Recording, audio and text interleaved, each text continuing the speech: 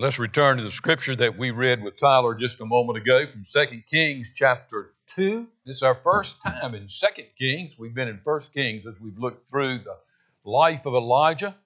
And we come this morning to the last lesson in our study of Elijah. Before we turn to 2 Kings chapter 2 to look at these verses, let's do what we always do and pray and ask the Father who was there with Elijah, who's here with us this morning. Let's ask him to teach us. Let's pray.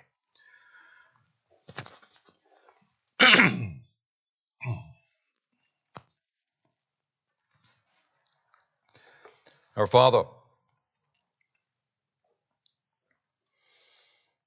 we come as your priests, all of us together. You've not only called us to be prophets that take your word and your gospel to the world around us, to our families, our children, parents. You've not only called us to take the gospel to our neighborhood, to our schools, to our work. Father, everywhere we go, we're to be salt and light, taking your gospel to the ends of the earth. Yet, Father, you've also called us to be priests. The priest comes before you with the cares of the world around them. They come before you to pray for family, for children, for parents, for grandchildren, for grandparents, for next door neighbors, for brothers and sisters in Christ, for state and country. Oh, Father, we bow before you as priests this morning, and we do ask for our country. As Jay read what's known as the last words of David this morning. Oh, Father, we pray for the truth that he spoke, that he who rules over men must be just, ruling in the fear of God. Oh, Father, we pray that in this election you would give us rulers who will rule in the fear of God. Father, we pray that these riots would cease. We pray that peace and justice would prevail. We ask, Father, even though our country's turned away from you, we would plead for your mercy and plead for your grace. We pray that you would bless those brothers and sisters in Christ here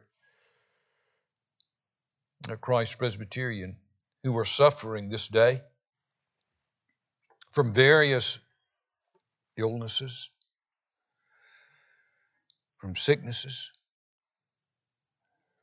We pray that you would bring healing. You know them. You know every person. You know what our needs are. We pray that you would meet those needs and bring healing to this congregation. Bring healing to the individuals who are sick. Our Father, now we ask that you would teach us. John Sartell cannot teach so that it will make any difference in our lives. He can't speak so that we're changed from the inside out. But Father, you're able to teach that way. We've heard your voice in this room, the voice of your word, in the power of your Holy Spirit. And we pray that this morning we would hear you speak, that you would change us, maybe some of us for the first time. For those that you've already changed, we pray that that change would continue this morning and we would leave different in some way than when we came in. Father, bless for the glory of Jesus, your Son. Amen.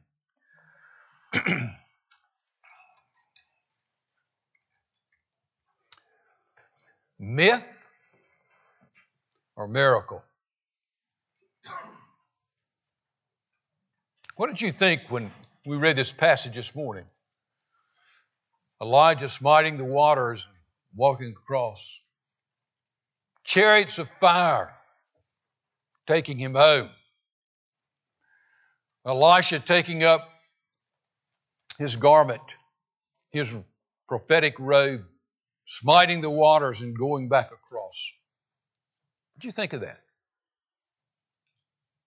Myth? You ever believe that happened? Myth or miracle? In Elijah and Elisha's era in Israel, we see a plethora of miracles taking place.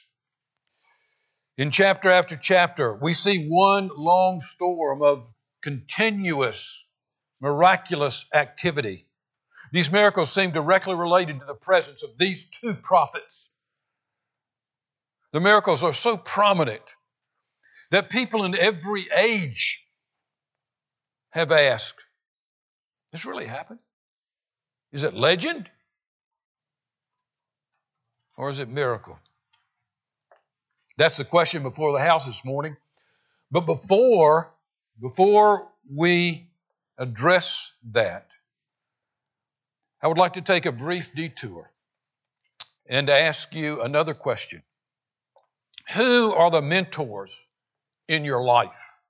No matter what your age is, no matter how young, we just think, someone young, they need a mentor. All of us need mentors.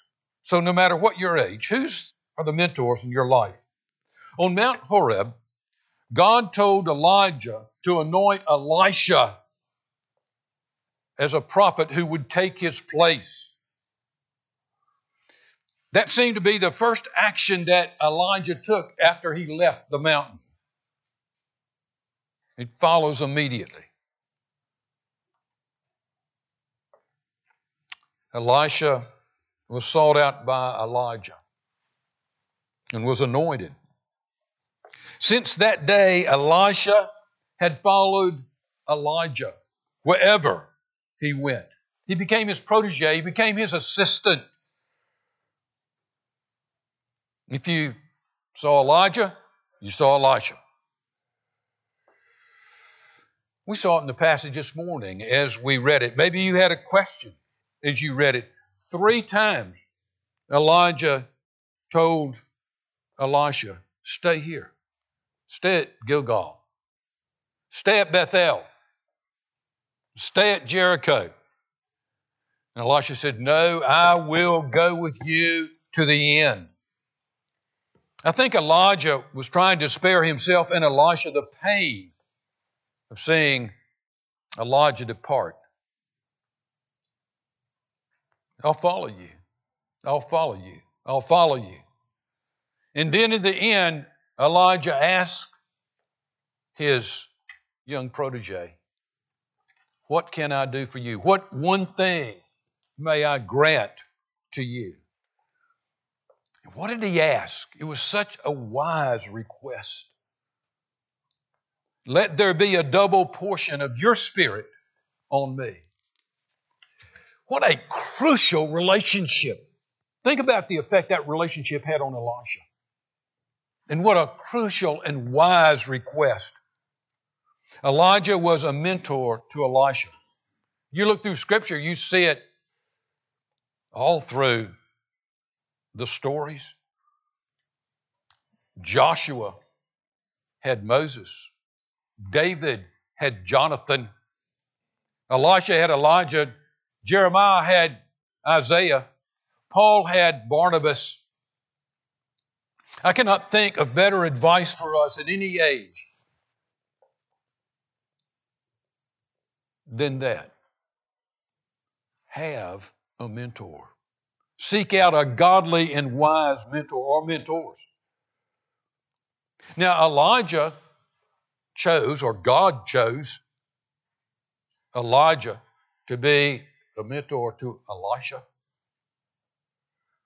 The mentor can choose the mentoree. The mentoree can choose the mentor.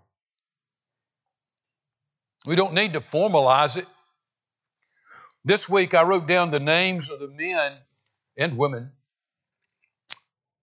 that had been used in my life to literally change me. I wouldn't be the same person if it weren't for these people. I wrote down the name of my father, Preston Sartell. I wrote down the name of my college president, Robert Todd Lapsley Liston. I wrote down the name of Maud and Jim Hawkins, a couple that lived in Coburn, Virginia. I wrote down the name of Dr. Philip Edgecombe Hughes, a Greek New Testament scholar, Dr. Francis Schaeffer, R.C. Sproul.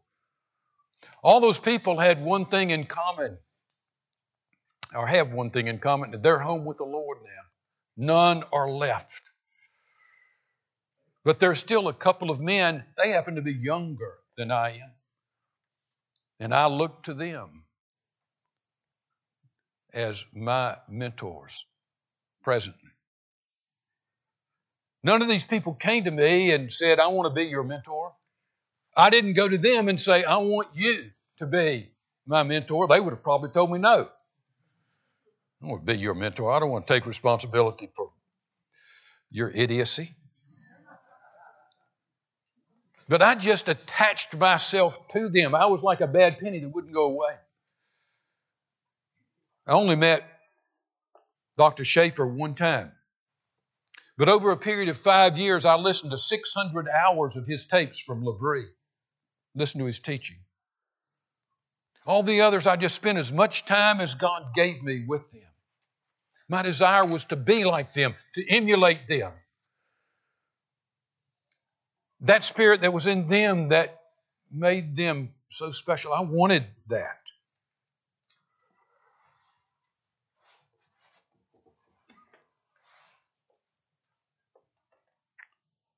What we're really saying is that God probably puts these people in our lives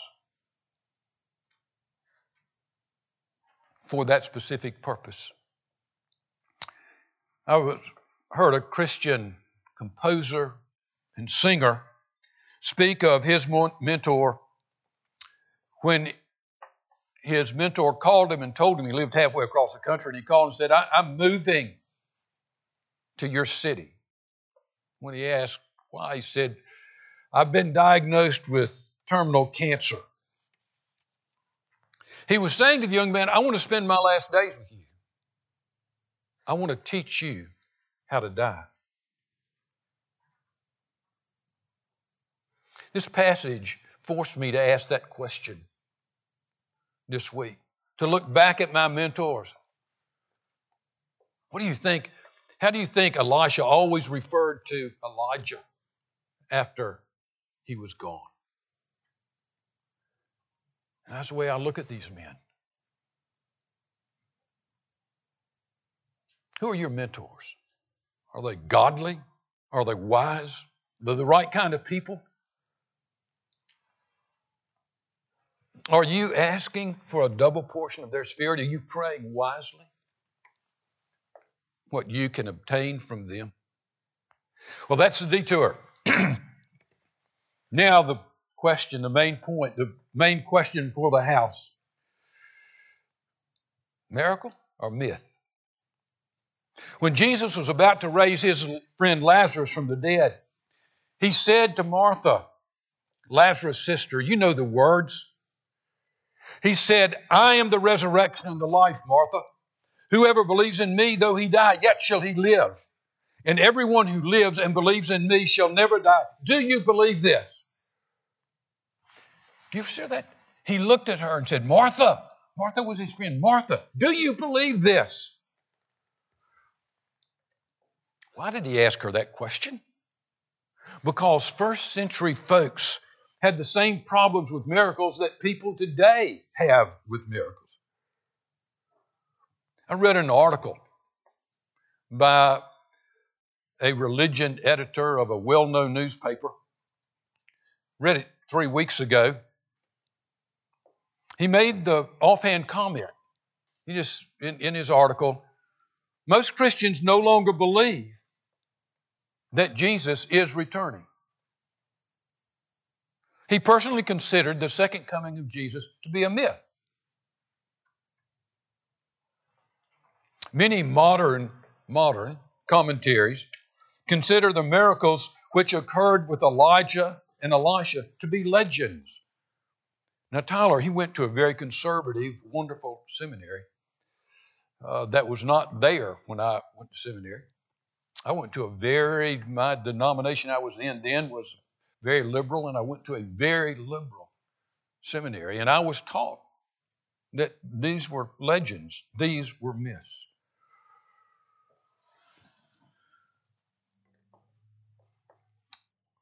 But the person who thinks this is myth, who teaches that, they have a literary problem. The accounts of these miracles are not written in the form in which myths are usually written. It doesn't have a mythical form to it. They're written in the form of historical narrative. If you ask the writer of 1 Kings if these miracles happened in space-time history, he would have said, well, of course, this is historical narrative. 1 and 2 Kings, they're history books, history of the kings of Israel. Ahab was really on the throne, a historical character. His wife, Jezebel, she was the daughter of the king of Sidon. Mount Carmel is a real place. This was in a historical context. So why do miracles seem more prominent during the period of Elijah and Elisha then? We don't see that in the lives of many other prophets. There are usually reasons. If you stop and study, there's usually reasons that miracles become so prominent at one time or another. Why were miracles so prominent, for instance, in the life of Jesus? He claimed to be deity. He claimed to be the Son of God and Son of Man. If he was indeed the Son of God, then what do you expect of him? You expect him to do what mere man cannot do. You expect him to make the blind to see. You know, the question would be, if he didn't make the blind to see, if he didn't make the deaf to hear, if he didn't make the paralyzed to walk, and he still claimed to be the Son of God, the same people, these same liberal thinkers, would be saying, well, if he was God, why didn't he do something about this? Why didn't he heal? Jesus over and over again said, I'm doing this to show you who I am. A man I knew in my first pastorate was an atheist. He was a CPA, loved the bottom lines of things. He was an atheist. We would talk, we would debate. He did not believe in the incarnation. He did not believe Jesus was Son of God, but he had a problem, and it bothered him as an atheist. He had a problem with the miracles. He was brilliant. He understood that the miracles were presented in the Gospels as historical narrative. As he continued to read the evidence, I watched as he began to doubt his atheism. He had believed that the universe was closed, that all there was atoms, molecules, it was just matter. That's all. There was nothing beyond matter. We were made up of so many elements in the periodic chart. And that's it. There was nothing beyond. There was no mind behind the universe. There was no spiritual being beyond the universe. Closed. Nothing else. One evening he called me. May I come by? We sat in my office. He sat right across from me. And Vernon said, John, I've come to tell you that I'm no longer an atheist. I believe Jesus was the Son of God and Son of Man. He could not explain away the miracles.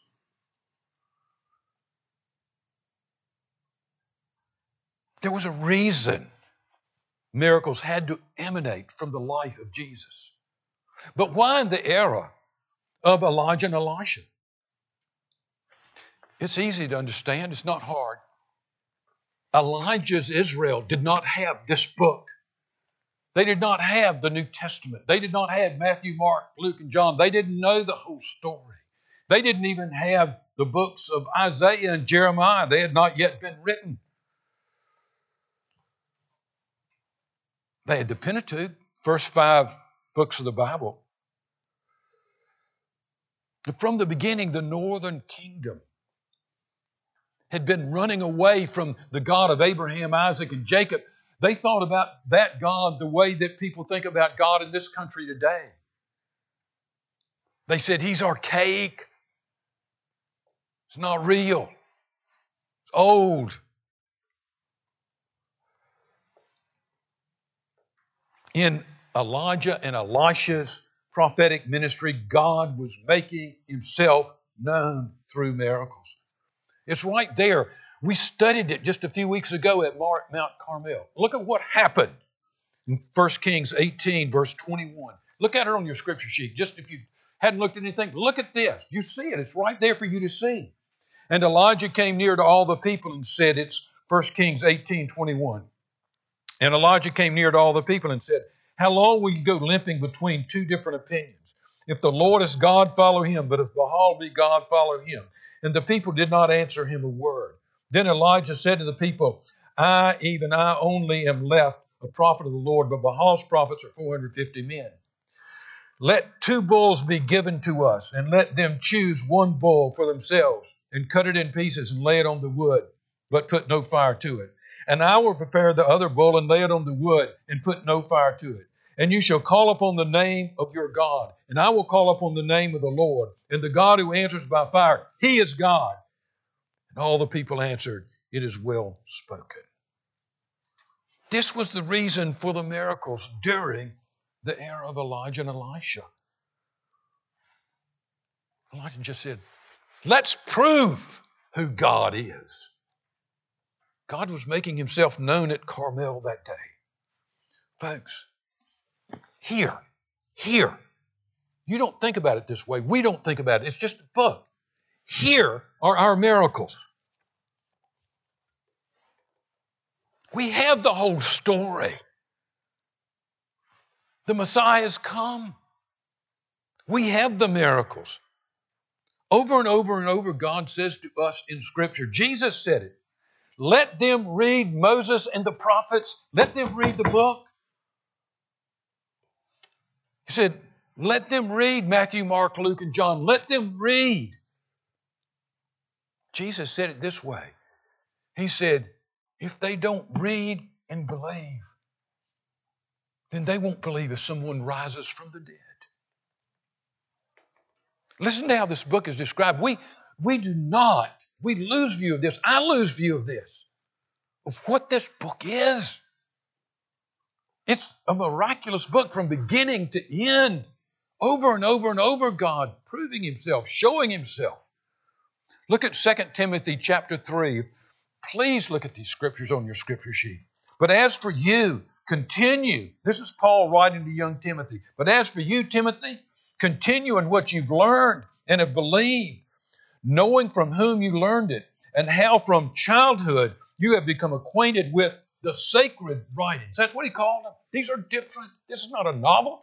It's sacred writings, which are able to make you wise for salvation through faith in Christ Jesus. All Scripture is breathed out by God. Do you understand? What I'm dealing with here is holy. What you're dealing with, what you're holding, it's God-breathed. God breathed it for our teaching, for reproof, for correction, for training in righteousness, that the man of God may be complete, equipped for it, saying, you've got the miracles. You don't need any more. You've got it. Look at 2 Peter 1:16. It addresses this issue that's before us this morning. Peter says this, for we did not follow cleverly devised myths when we made known to you. Do you see that? This is not myth.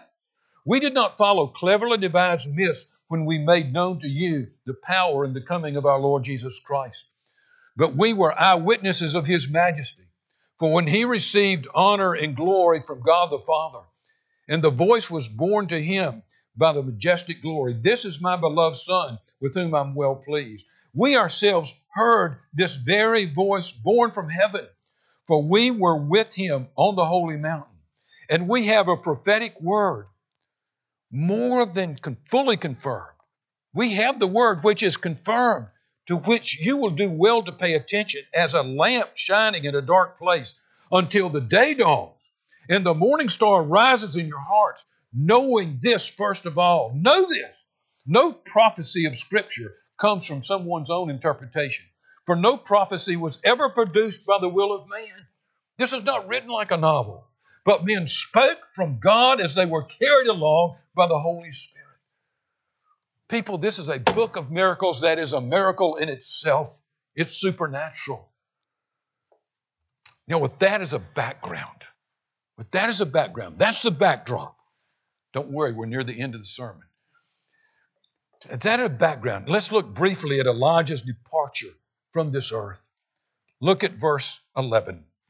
And as they still went on and talked, behold, chariots of fire and horses of fire separated the two of them. And Elijah went up by a whirlwind into heaven. And Elijah saw it, and he cried, my father, the chariots of Israel and its horsemen.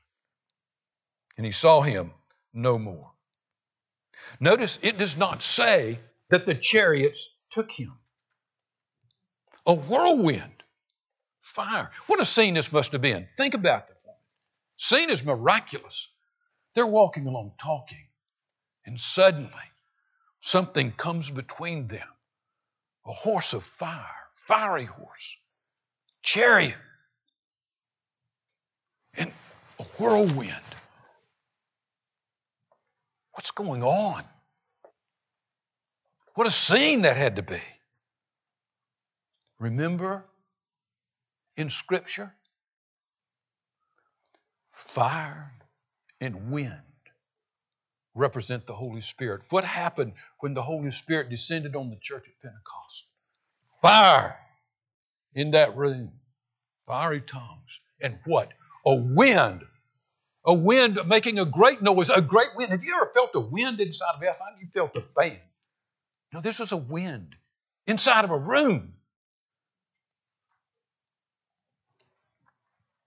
The Holy Spirit enveloped Elijah, and off he went. Apparently, he did not die. It says he went up, and we're reminded of what would we use? He went up. He ascended. We're reminded of the ascension of Jesus. Remember how that happened? It's just like that in Acts 1:9. And when he had said these things, as they were looking on, he was lifted, and a cloud took him out of their sight. And while they were gazing into heaven as he went, behold, two men stood by them in white robes, and said, Men of Galilee, why do you stand looking into heaven? This Jesus, who was taken up from you into heaven, will come in the same way as you saw him go into heaven. Was the ascension of Jesus a myth? You look at this and say, man, this looks like legend over here with Elijah, but does this, if you say that about Elijah, you're going to have to say, this looks like legend. And yet it's given an historical narrative. You see, once you start down that path, you can't stop. Was the incarnation a myth? Where does it stop? If you had said to John, imagine, you know John, you've gotten to, in our study, the adults here, in our study of Revelation, you've gotten to know John. And we've met him in the Gospels. What if you had gone to the Apostle John and said, John, that had to be myth. I mean, Jesus rising, really? The angels, really? John said, what are you talking about? I can show you where we were standing. I can take you to where we were. I can name the date. Yes, I was standing there. We were all standing there. I was there. That's what Peter was saying. We saw it. We witnessed it. That's what disturbed Vernon so much. Those righteous men, not charlatans. Righteous men. bore testimony to this. When we look at Elijah's departure, by the way, he went home he went home with his body. That's the difference. Had to be changed somewhere. If he went to heaven, he had to be transformed in some way. But when we look at Elijah's departure, we should not think what a miracle his is compared to our own departure. Is our own departure not miraculous?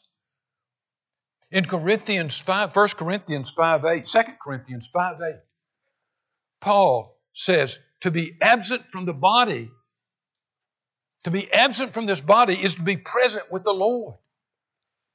Think about that for a minute.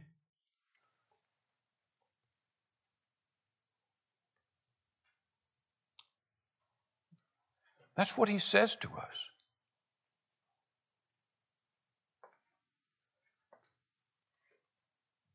When a loved one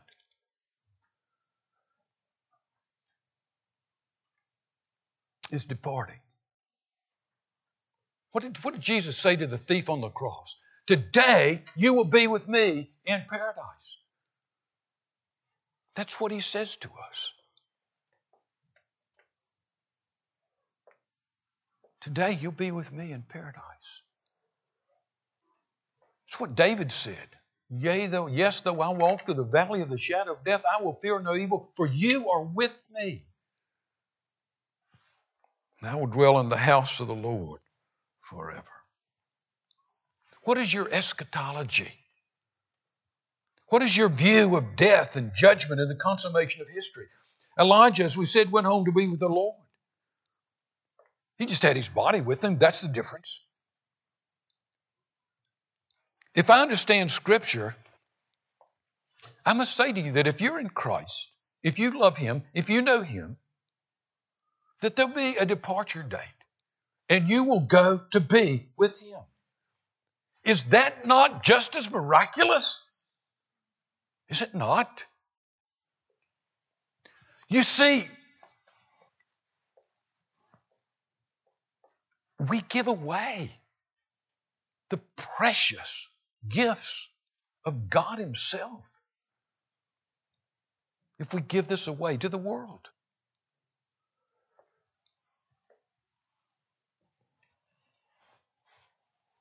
We spend much too little time dealing with these truths in Scripture and in prayer. I fear that too many of us are Christians who have faith. We say we have faith, but we're living in that closed world.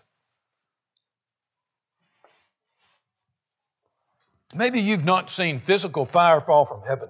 Neither have I. Maybe you've not seen a person physically ascend into heaven. But people, this earth is filled with His presence. The earth is filled with His glory. Creation speaks. No, creation shouts to us daily of His presence and His everyday providence. Not just His presence in creation, but His providence shouts to us. One after this, I was writing this message, studying this message, and a friend of mine, dear friend, close friend, called me. And his first words, I said, hello. And he said, John, I just called to tell you God is alive and present. And I said, that's just what I'm writing here. I said, but what made you say that? He said, I'm dealing with this situation. And he said, I wanted to call this man. And this man, he's not real close to this man. They don't speak often at all. And he knew the man was moving at Mach speed. He knew the man had a full, long day. He didn't need to be bothered. And he said, my wife asked me, said, what are you going to do? He said, I guess the only thing I can do is call this man. He said, I'm just going to sit, and pray about it for a few minutes before I do. Didn't want to. In 5 minutes, the phone rings, and this man's on the phone. How are you? Just call and check on you. I can promise you, during the last year, this man had not called him one time to check on him. He said, John, I just wanted to tell you, God's alive and He's real. And I said, John, you didn't know this. The man that called me, his name is John. I said, John, you didn't know this? But that's exactly what I'm writing right now. That's the subject at hand before me. Earlier in the week, I was thinking about this message and wondering, I've never preached, by the way, on Elijah's departure. And I've done a study of Elijah before, but not with the detail we use this time. And I wondered, should I do this? I'd received a note in the mail. And it was from a member of this congregation. And the note, it was a note of gratitude and encouragement. But before this person wrote on her stationery, before she wrote, Dear John, she took her stationery and had written out a quote from Elizabeth Barrett Browning. Now, she had no idea, she just, I guess, had run across it. And here's that quote as I'm thinking about this message. Earth's crammed with heaven, and every common bush afire with God. But only he who sees takes off his shoes. The rest sit around it and pluck blackberries, end quote. The lady who sent that to me had no idea that she was encouraging me to preach this message at the very moment I was thinking about it. That quote from Browning alludes to Moses at the burning bush. That was a miracle. And he stopped and he saw it. And what did he do? He took off his shoes in reverence. Browning said that most people would see the burning bush and just keep picking their wilderness blackberries. I read the note and I just laughed. I handed it to Terry. We were sitting at the table. I handed it to her and said, read this. If I had any doubts about preaching this message, none remained. We need to go home today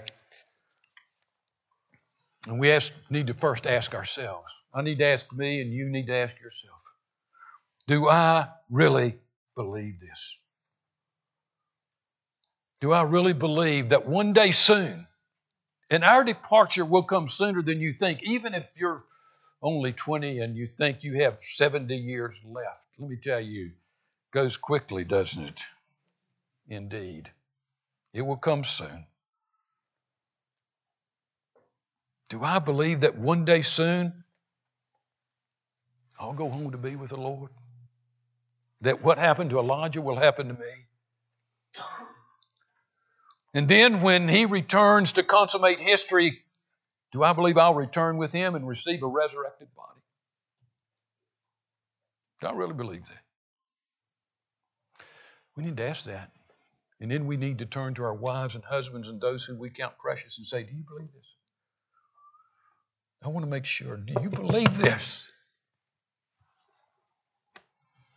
We need to ask our children. Do you believe this?